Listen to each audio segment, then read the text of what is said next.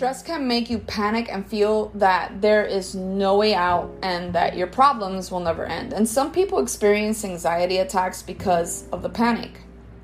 These words in Joshua remind us to be strong in the struggles of life. To understand this, think about a young tree struggling through a violent windstorm. The powerful gust whips the tree back and forth, bending it so that it is nearly bent in half. It seems impossible that the little tree could stay rooted in the ground, but it does, and it doesn't break. See, you can find that same kind of strength in the trials of life because our God is with us. Be strong and courageous, and do not be terrified. Do not be discouraged, for the Lord your God will be with you wherever you go.